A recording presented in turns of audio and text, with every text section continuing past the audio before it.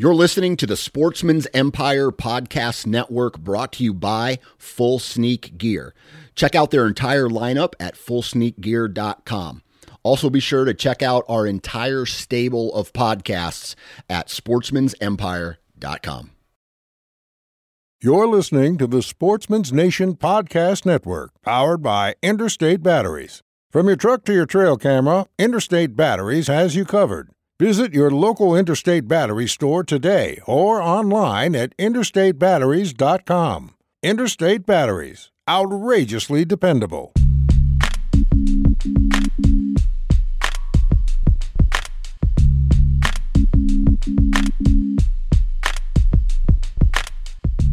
Welcome to the Nine Finger Chronicles podcast, brought to you by Exodus Trail Cameras, the #1 podcast for bow hunting product information and hunting stories from across the nation. And now, here's your nine-fingered host, Dan Johnson. All right, everybody. Do you smell that? I can smell it. I can really smell it. Smells really good. It's a cold front. It's coming through, and I cannot wait for Thursday. Dude, if everything goes right, I will be in a tree stand on Thursday night where there's going to be, I want to say, a 20-ish degree temperature drop from the previous day. It's going to go from like 65 to 45. Like right now, there's all these storms. I'm recording this on a Tuesday night, but all these storms are coming through, right? We've had rain for the last, I think, like 17 days off and on, and the jet stream has been right over top of Iowa. We're getting a lot of rain, a lot of flooding. Finally, all that weather's going to be pushed out, and we're going to be left with like this 4-day long cold front. High pressure is going to move in Thursday. It's going to stick around Friday, a little bit Saturday, and then the wind's going to shift back to on the south, I believe, on Sunday morning. But we're going to have all this great weather for a handful of days. And I know it's late, or it's early season. A lot of people don't like to hunt early season. I'm going in full bore. Dude, from what I've seen in the past, going in, coming out, the deer still have to eat. They're coming back to their beds. This cool weather has got them on their feet, and they're going to be eating more. And my thought is that they're going to be eating later into the morning. So I'm going to try to sneak in downwind to some bedding areas with some really good access routes. And I'm going to start the hunt for a target buck starting Thursday. And I'm going to bounce around up here for a little bit. Then I'm probably going to go back to my main farm. And I'm really going to try to get it done on this weekend. I mean, I'm going to go for it. My goal is to always kill a deer as much as, as early as possible. That way, the goal is to potentially go to Nebraska for an over-the-counter hunt on some ground that I have access to over there. So it'd be nice, but I just want to focus on one thing at a time, and that's getting out and just enjoying not being in a cubicle, enjoying disconnecting from all these electronics and all this craziness that we have every single day in our lives. And I don't know about you, but I want to get away from that, and I want to sit in a tree, and I want to listen to birds chirp and deer run around, and I want to try to shoot a giant buck. So there's that.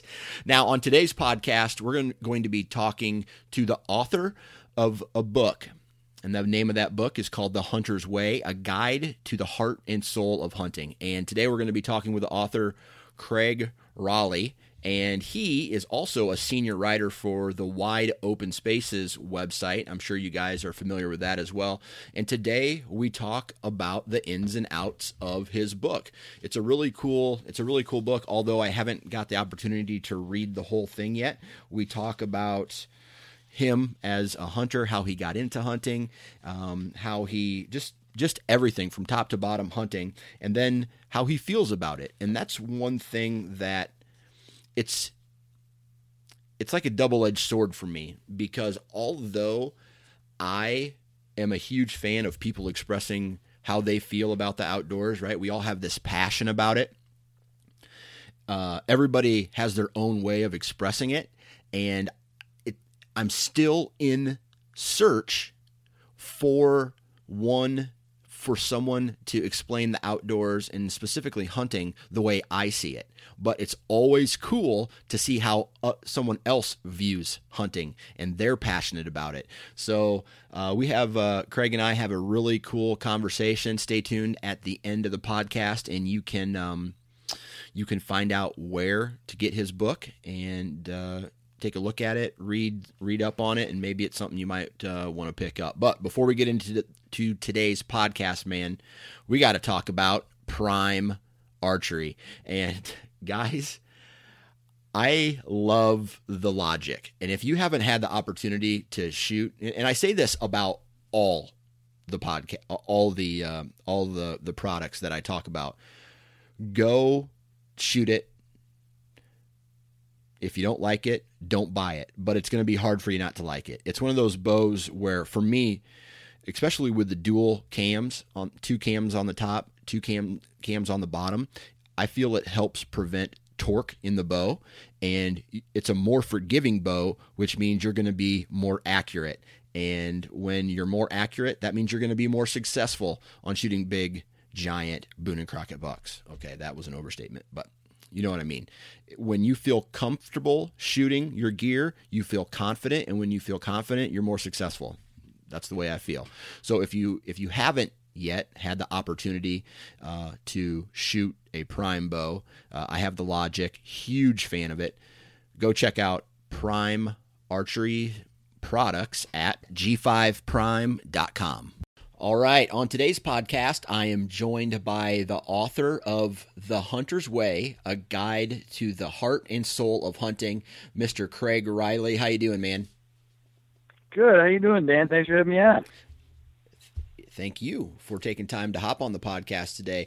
Now, I got an email from someone and said, hey, man, there's this new book out, and it's almost like kind of like a press tour, right? You're hopping on different places and talking a little bit about your book. And I always like to have authors on because it's a profession that I don't often get to ask questions to on this particular podcast.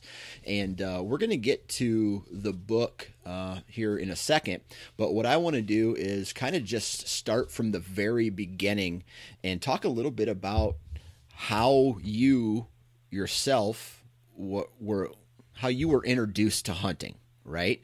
And I think that's where we'll start. But before we even get to that, why don't you tell us about where you're from, and is being an author what you do full time? I'm from the western part of New York State. I live between the cities of Rochester and Buffalo, and in the actually the far western half of Monroe County, and it's pretty rural out here, and it's real good deer territory. You know, we've got turkeys out here, pheasants, etc. And I grew up in this area. I've lived across the U.S. in different places, but I grew up here, and this is where I came back to. Gotcha. So where did you bounce around? I mean, did you always live in New York, or did you bounce around and explore other places and live other places and then just kind of found your way back home? Yeah, that's exactly right, Dan. I as a young man looking for something, who knows what, I ambled all the way down. I lived in Tempe, Arizona for a while. And from there, I went to Nashville, Tennessee. And I actually lived right on the outskirts of the city. Probably around 1981 or 1982. It was in the winter, so it was kind of nice because it was pretty decent there. And that was one of the first places I ever caught a striped bass, was in the Cumberland River, right outside the city. And other than that, other than living in and around New York, I've lived most of my life right here in Western New York. Gotcha. Okay. So has hunting and fishing in the outdoors always been a part of your life, or is this something that came on later in life? Hunting and fishing have been a part of my life since I was a little boy. Particularly, we started fishing with my father and grandfather. You know, I'm barely old enough to even remember. Luckily, even in those days, we're talking about, okay, you ready? I'm going to date myself. We're talking about the mid to late 1960s. And my folks have some pictures from those days. I have pictures of my grandmother holding up big, huge pike, and my grandfather and my father holding up big pike, and me holding up some sunfish and some other kind of brim and them kind of things. And that was all fun. And from there, it went to listen to my dad talk about tales of pheasant hunting on his way into work. You know, in those days, you can't jump out of the car anymore with a shotgun and try to chase game. You're going to get arrested.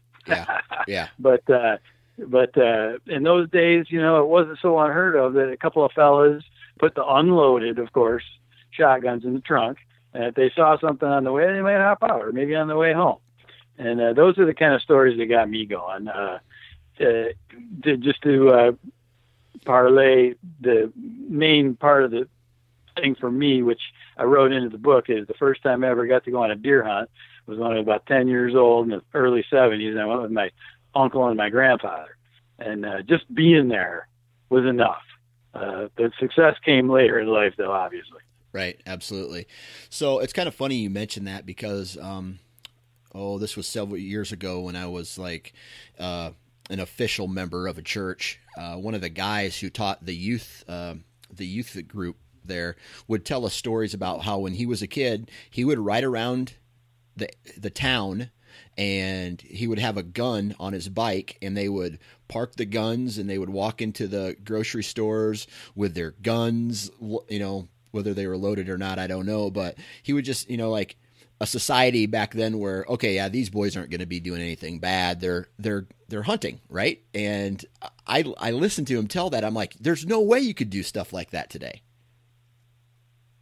Boy, isn't that the truth? And I sure wish that we could, because you could really make some responsible youth out there. I know you and I hope, I shouldn't try to put words in your mouth. I hope we're of the same ilk where, you know, the younger they start, the better they're going to be. You know, learn to respect them, learn what they can do, what they can't do. Is it loaded? Is it unloaded? Et cetera, et cetera. And, you know, those are days gone by, aren't they? I sure wish they'd come back. Yeah, absolutely. I completely agree with the responsibility part of it, and, you know, teach them young. And that goes for obviously a lot of things in the hunting and fishing community. So. Of course. Absolutely. I agree. All right. So now in this, so all this entire life, right, has kind of led you to, I mean, I guess you're very passionate about hunting and fishing and the outdoors in general. The Hunter's Way, this book that's coming out, is this your first book? This is the first book that I have an official publisher backing. Okay. I have 2 self-published books that are in my local bookstore here in town, and you know, anybody can do that. And they are very outdoors-driven books, and they're stories of hunting and fishing. But this one is the full backing of HarperCollins and their subsidiary Day Street Books. So that's a big feather in the cap for me, and I can't thank them enough. Cool. All right.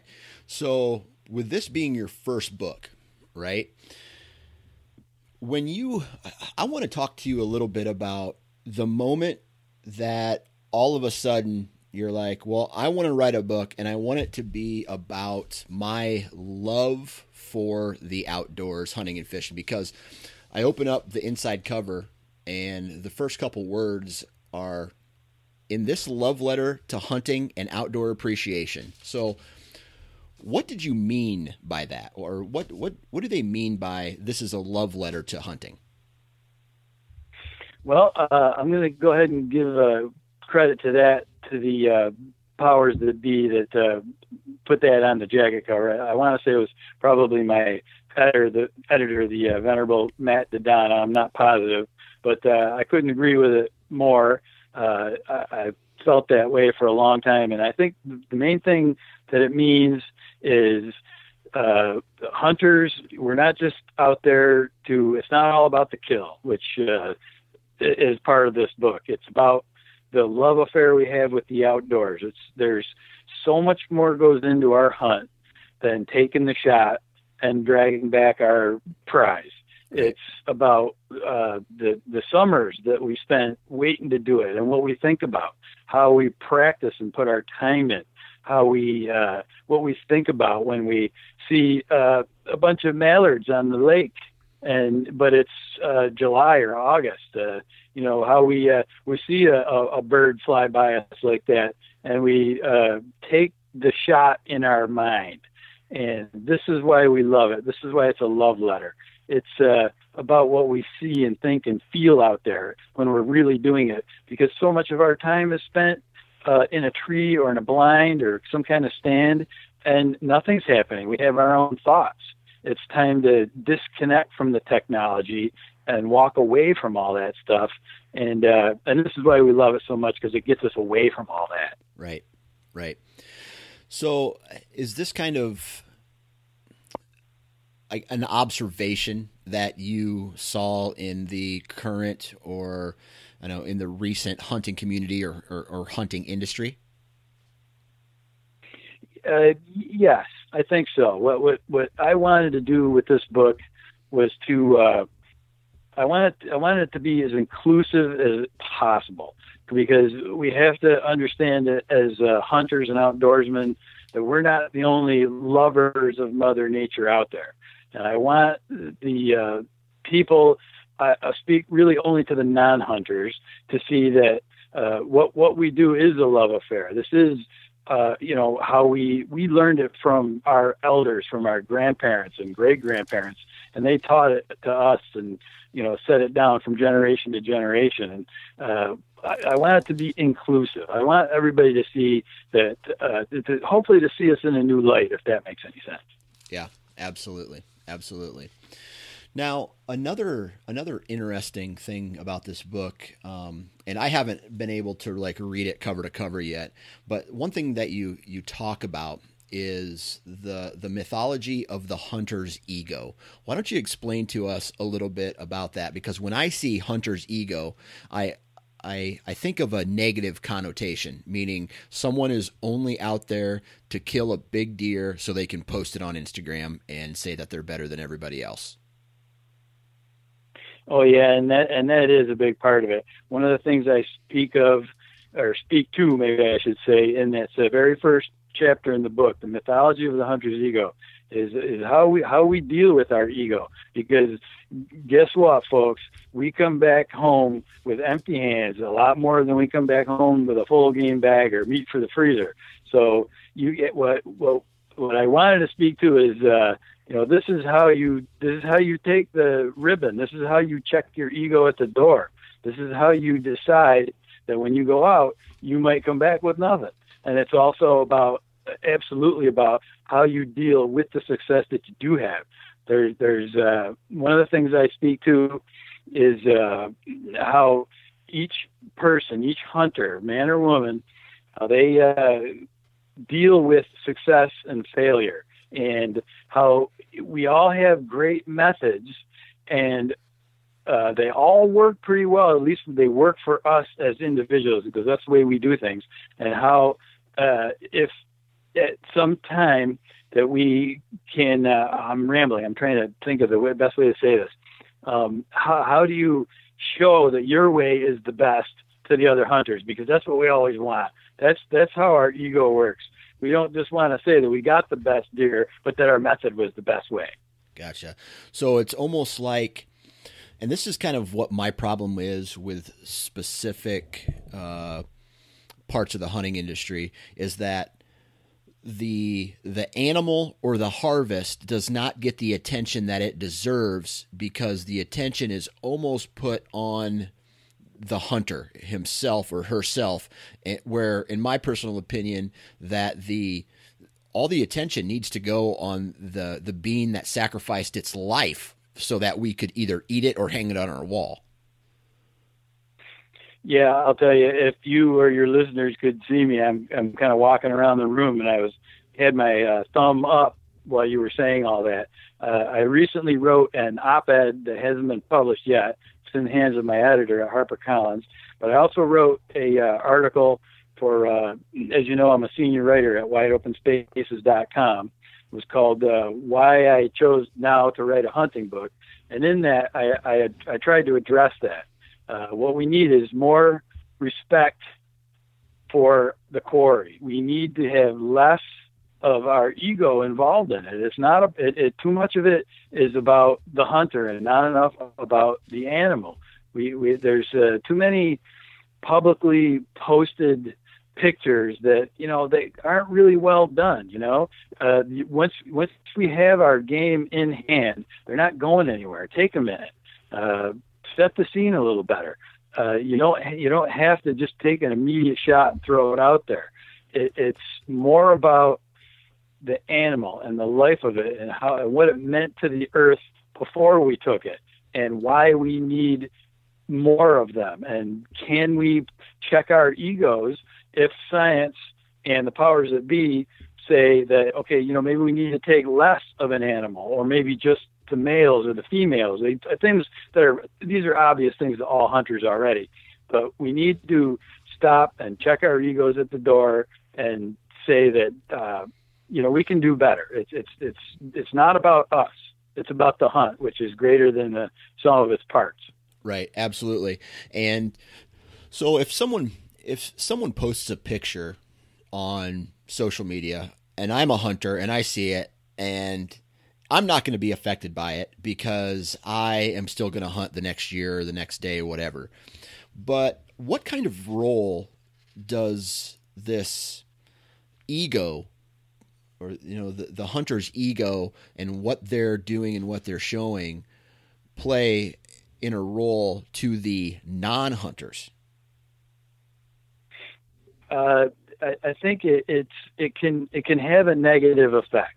What we need, and this is why I talk about inclusion so much, what we need from the non-hunting community is, we need an ear. Lend us your ear, lend us your eyes, and give us a chance to prove that what we do when we hunt is out of love and respect for animals and nature, and not just so that we have something great to brag about. Yeah, I've hooted and hollered over a big buck, or maybe I doubled on mallards one time, or a big rooster pheasant.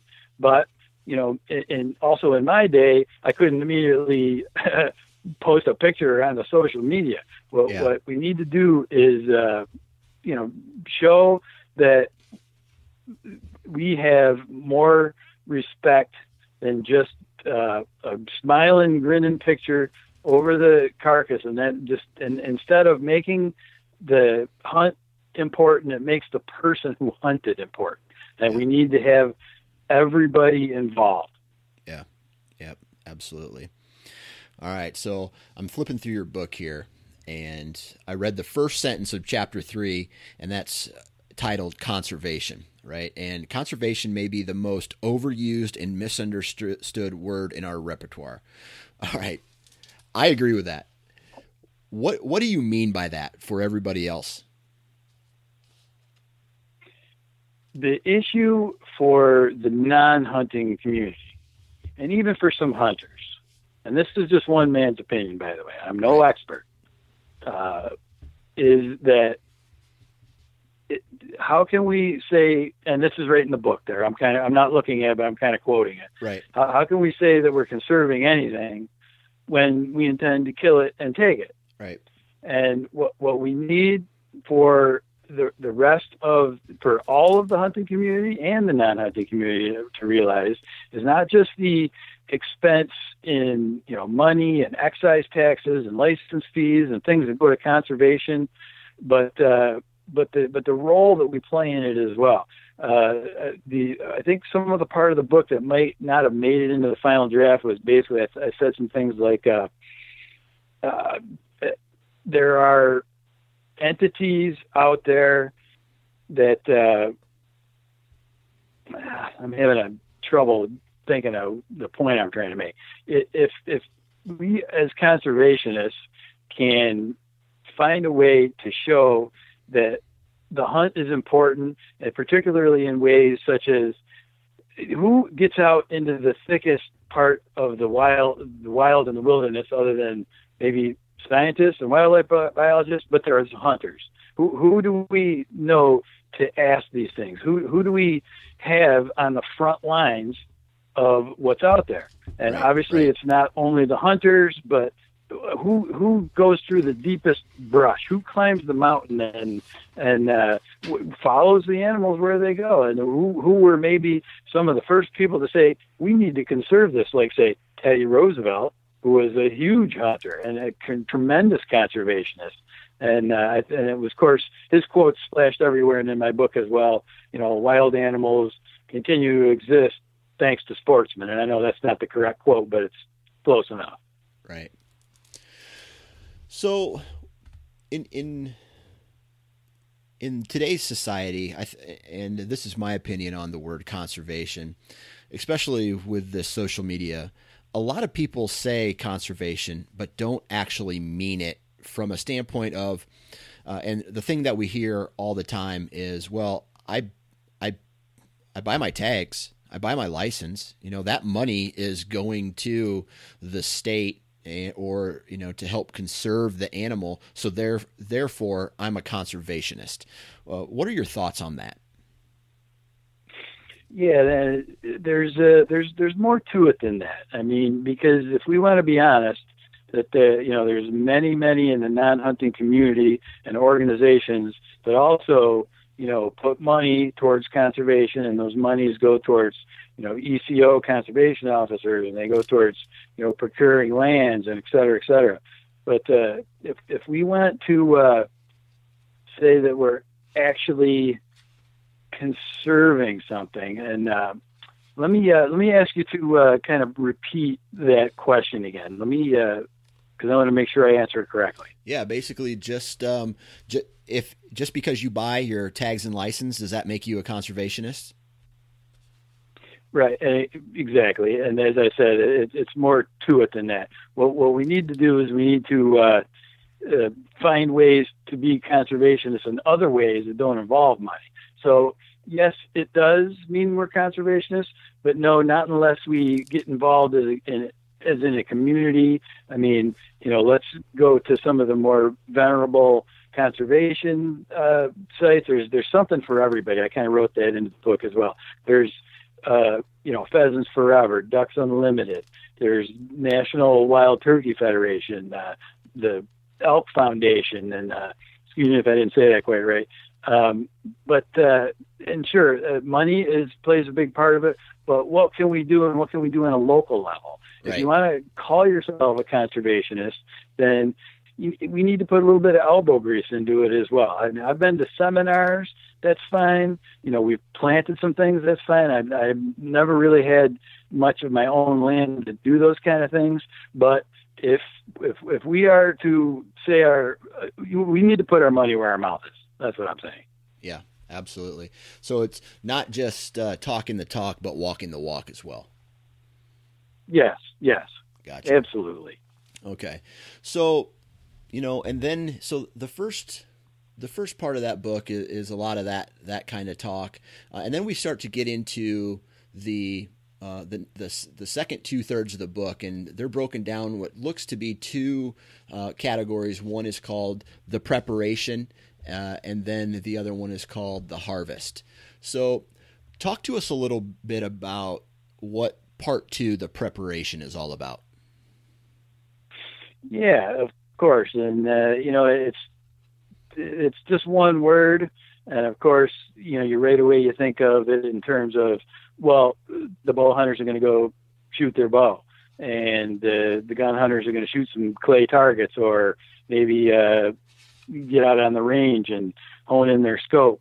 But preparation is also about, what we were thinking about before the hunt, sometimes during, sometimes after, the mysteries that we're trying to solve, did we, how we scout, and the things that we remembered from like when we were kids, taking those long rides in the country. I don't know about you. My mom and dad, we used to love to take a Sunday rides. That was our entertainment when we were kids. We would go out and waste a little gas in the old gas guzzler and do that kind of thing. And it's also about what do you do with your friends? What do you do with your hunting companions? How you discuss what you're doing and where you're going. The preparation is so much more than just the shooting and the getting ready. It's so much more than going out and putting your stand up or checking it for safety reasons. It's also about putting your time in, which is also one of the chapters in that section. Putting your time in, of course, everybody knows that, and we all want to talk to it. We swear we do it. It never seems like enough. How much, and putting time in is meant over a lifetime as well, not just as far as what you did this year. Right, and that's one thing that it's kind of two parts here. One is everybody only shows, or I shouldn't say everybody, but a majority of the people only show the harvest portion of it. And I think that as a hunting community, we can learn so much more from the preparation side of things, which ultimately leads us to the harvest.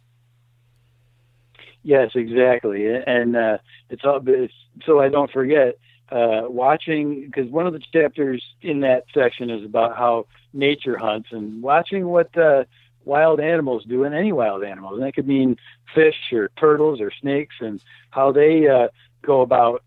They have to hunt and eat every single day. I've written it into a couple of Wide Open Spaces posts over the years. If we had to chase that cheeseburger down the street to eat lunch every day, we'd have a lot more respect for it. Right. And we'd work a little harder to make sure it doesn't get away the first time. Right. So, Absolutely. Yeah. I tell you what, and I'm a huge advocate of that. I get questions all the time through email and social media of people asking me, how should I kill this buck, or how do I become a better hunter, or do you have any places you could point me to where I could learn more things? And I always think of if you want to become a better hunter, and this is specifically from a strategy standpoint, it's as if you need to hunt like a bobcat would hunt, like its life depended on it. And as hunters, our life does not depend on whether or not we are successful in the timber, right? A majority of us do it for, yes, some people hunt for meat, but a majority of us do this for recreation. Yeah, amen. And the thing is, it's that goes a long way towards helping us to respect what it is that we do and what we try to do, and it gives us a better sense of accomplishment when it comes down, to the final shot, the final stroke. Yeah, absolutely, absolutely. So the next portion of this book, and I'll kind of just tell you what it is, and then you can talk to us about it, is the hunt. What can readers find out in this category or this section of the book called the hunt? Yeah, that part is separated into 4 different chapters, and what it is the first chapter is called The Most Difficult Game. And that was also one of the most difficult to write.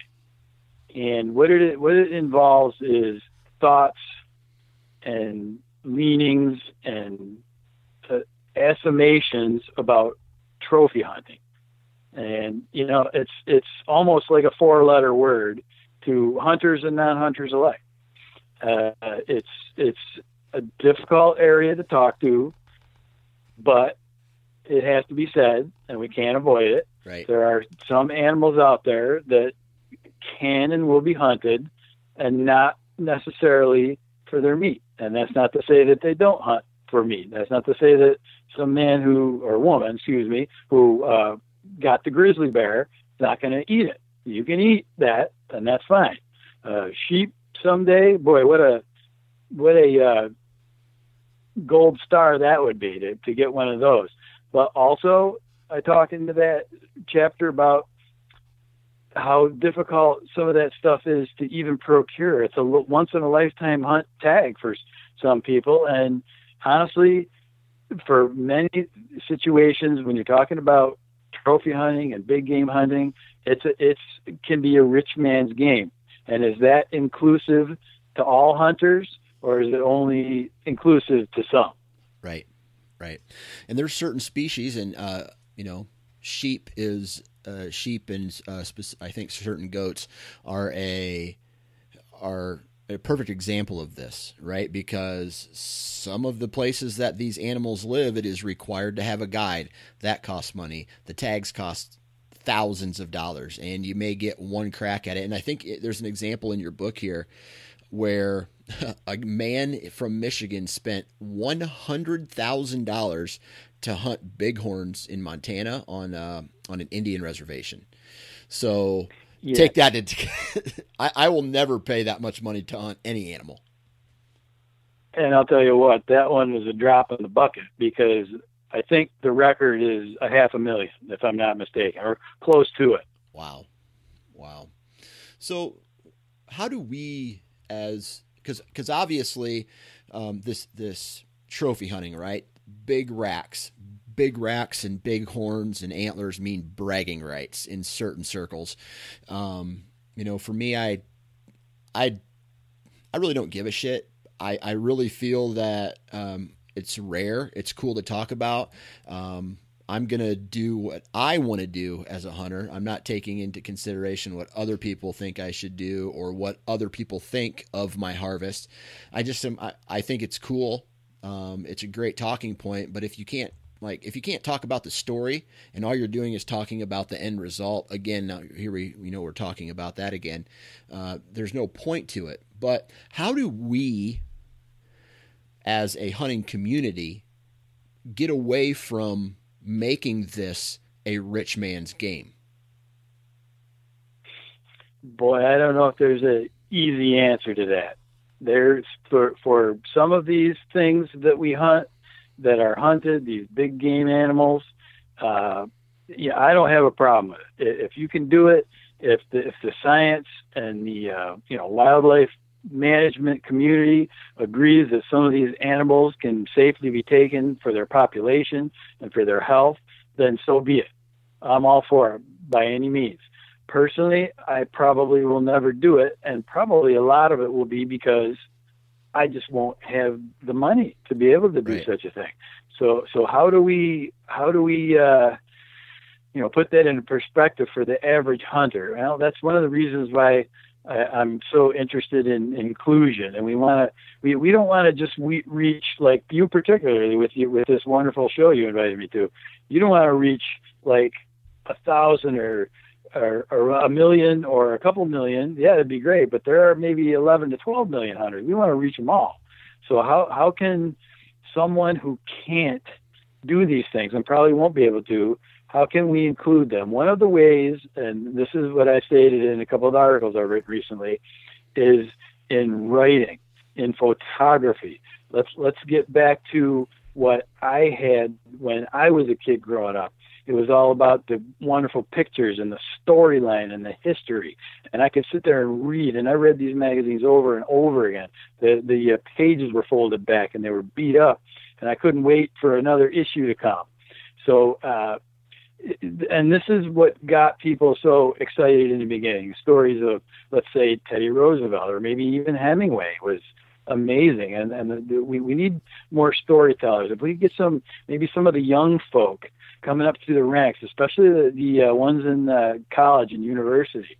Let's get their English degree going. Let's get their writing skills. Let's get some into editing and also photography. I know some wonderful photographers. It's a difficult question to answer. Can it be inclusive? That's one way to do it, in my opinion.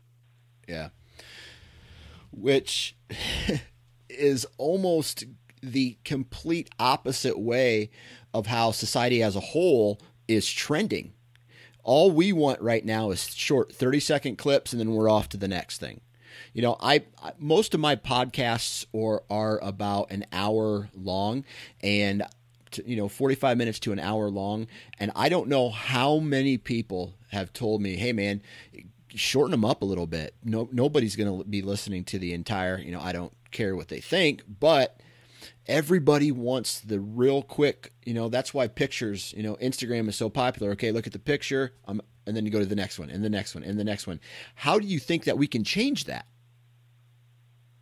Yeah, that's the issue. Like I said, is it possible? I agree wholeheartedly that we're so tuned into the hunting porn, the impact shots, the quick video. It's only 60 seconds or less, and move on. Just a picture of a trophy with almost no story behind it. I can't tell you how many times I would have loved to write an article for Wide Open Spaces about, a bruiser muley or a big buck, but really all there is a picture and a name, and that's great. And on social media, you got to be careful. You don't want to really put too much of your personal information out there. You don't even want to really let them know where you are. So is there a way to, be inclusive and, get ourselves away from this instant gratification? And in my mind, it's the writer that needs to do that. We need to find a way that people will read again, and then that way people will slow down. Right. Absolutely. All right. So there's a chapter in here called, let me see what it's called, The Heart and Soul of Reflection. Talk to us about what you mean by that and what that chapter is all about. Yeah, that chapter was a lot of fun to write. And in fact, some folks might be interested to know that it starts off with a little bit of Buddhist reflection. And basically all that is to speak to the calmness and the reflectivity that we have in our hearts and our minds when we get outdoors. Slow down, breathe. That's their mantra. Breathe, get relaxed, focus your eyes. Suddenly your ears start to hear again. Even people with lousy hearing like me. I spent 32 or 3 years in construction, and my ears never work as well as they do when I'm out in the woods. There's a part in that chapter about forest bathing, which is an interesting concept. If many people have heard of it, I wouldn't be surprised, and if not many have heard of it, I also wouldn't be surprised. What's it called? Basically, it's a concept. Forest bathing. Forest bathing. Bathing. Oh, forest bathing. Okay. Yeah. Basically, you take a walk in the woods. It makes you feel better. Yeah. There's even science behind it. It's part of that is in the book. I'll never pronounce the word right, but there is a science behind that trees release a chemical into the air called phytoncides, and I'm not sure if that's the correct pronunciation of the word, but it's a natural immune function of trees to help them fight off pests, and it's something that is good for humans. I mean, we breathe it in. It makes helps. And this is it's a little bit conjecture, but there is some science behind it. It's said to help even with our immune system, and it's supposed to last for a while. Basically, the guy who said, "Let's go take a walk in the woods," knew what he was talking about. Right, absolutely. And I'll tell you what. And when you say it lasts a while, I'm a different person when I come back from a hunting trip. I feel like I'm more relaxed. I feel better, not only physically, but mentally I'm sharper. And even just going outside and going on a walk with my kids, I just feel it's a huge stress relief. So basically what I'm getting at is if you're having a stressful day, go take a walk in the woods. Absolutely. I couldn't agree more. And that's, one of the most fun things about writing this book was, it does take a little bit of research. There is a lot of me in it, and a lot of my experiences. My stories are in there. But when it came down to, we needed a little bit more. So I looked at these things and I researched these things. And there's reasons for it that are not only scientific, but philosophical, mental, physical. And if it's good for a hunter to be out there, it's good for anybody to be out there. Right. Absolutely. All right. Now, the part 4 of this book, The Harvest. Walk us through that part. Of course, The Harvest. And I know that not all non-hunters out there, which, are some of the folks that we're trying to reach with the book, agree with the use of the term, but it basically is the end result of what we're doing. There's so much more. I said this already, I know, but there's so much more to the hunt than just the kill. There's everything before, during, and after. But the harvest is why we do it. That's the reason why we're out there. But I also speak to the fact that we know that we're going to come home empty-handed more often than not. We don't get our quarry every single time we go out there. In fact, I found the Bantu proverb, which begins that section, says specifically, and I couldn't agree with it more, the hunter that always comes home with meat is a thief. And what do you think that means? I think that means that you don't come home with meat most of the time. And so if you got one guy that's always coming home with meat, he's taking it from somebody else who did get something. Right? Okay. I got it now. I got it. So he's not necessarily a really good hunter. He's just like, man, I'm going to go rob somebody. Yeah, that's right. It just goes to show you it's not easy what we do. Right. We don't go out every time and come back with what we want, but we went out and we were happy we went out. We have no regrets. We're going to go out again. And in spite of the fact that we didn't have success, we're going to do it because we love it. And that's part of the love story of this book. Okay. All right. So for all the hunters who are out there, how much responsibility do you think is on our shoulders for spreading the message of hunting and its benefits to non-hunters? I think it's everybody's responsibility, and we should teach it right from the beginning. I would personally like to see some form of hunting or hunting class, even if it's just, oh goodness, what's the word? It doesn't have to be actual hunting, but just theory. Thank you very much. That's the word, theory. If it's just theory in, say, maybe around 7th or 8th grade, because they're about to get into high school. That's about the time they can hunt anyway, or just before the time.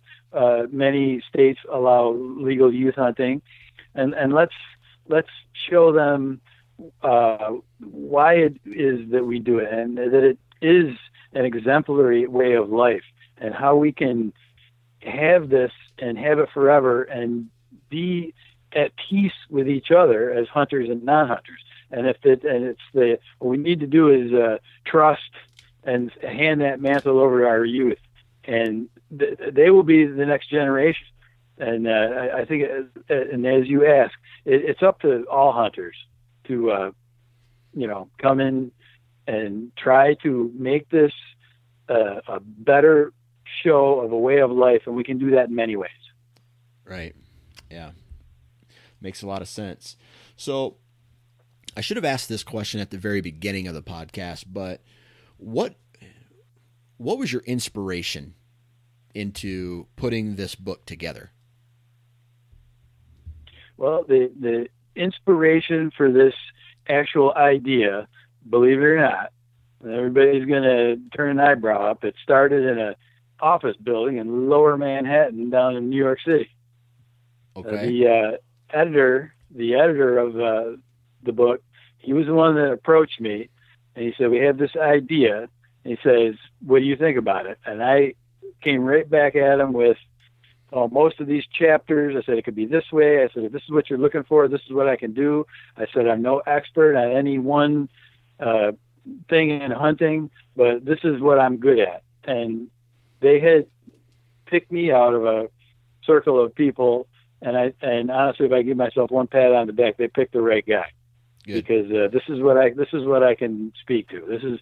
This is my expertise, is how to show and help and lead people towards the fact that we are your brothers and sisters in the world. We are the hunting men and women, but we also are your neighbors. We're the guy across the street. We're the guy next to you in the cubicle at work. So the inspiration, I've had this book in my heart for many years, and I was lucky enough to get offered by a very good man and a very good company to write this project, and that's really where it came from. Awesome. All right. So lastly, I want you to plug your book. I mean, why should the listeners of this podcast go out, buy this book, and read it? Give it a chance.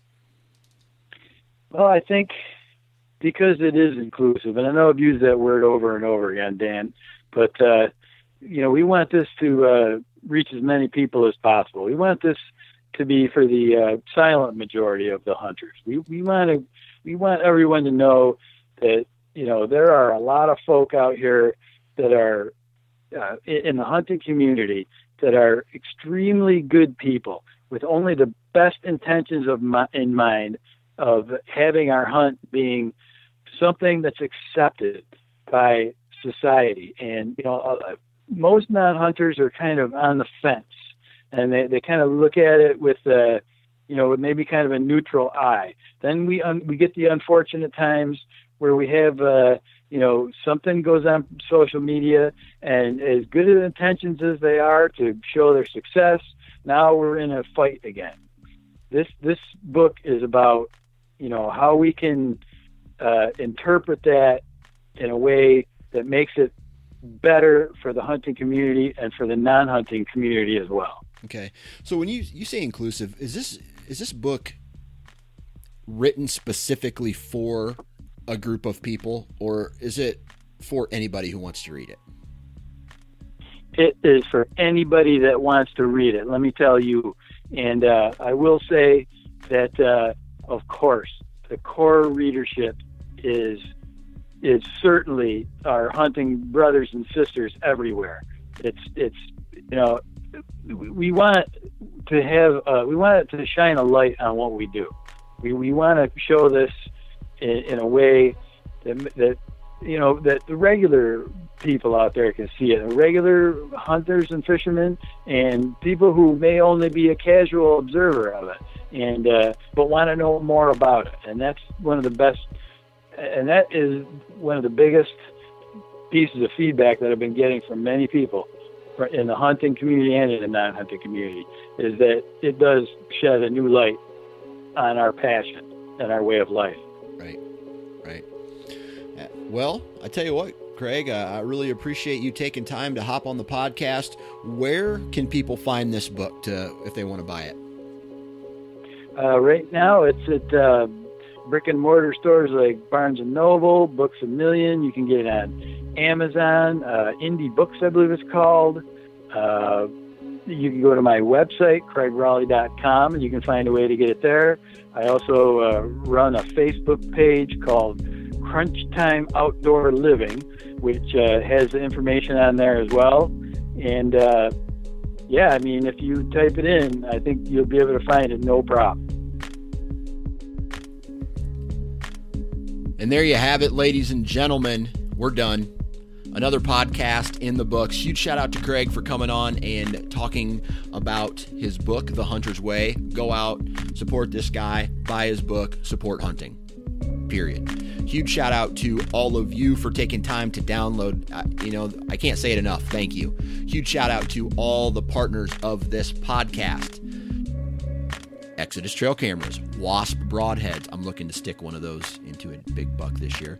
Lone Wolf Tree Stands, Deer Lab Trail Camera Software, Prime Archery, Ripcord AROS, Ozonics, and Hunter Safety Systems. Guys, please go out and support those companies because they support this podcast. And lastly, all the social media. Go check me out on social media. Go to iTunes, leave a review. Go do whatever you need to do to spread the word about this badass podcast. I've had too much coffee today. I need to settle down. And I need to go pick my daughter up from school. So if you're going to be in a tree this weekend with a huge cold front coming through the Midwest, please, our friends at Hunter Safety Systems are reminding us to wear your damn safety harness. Have a good day.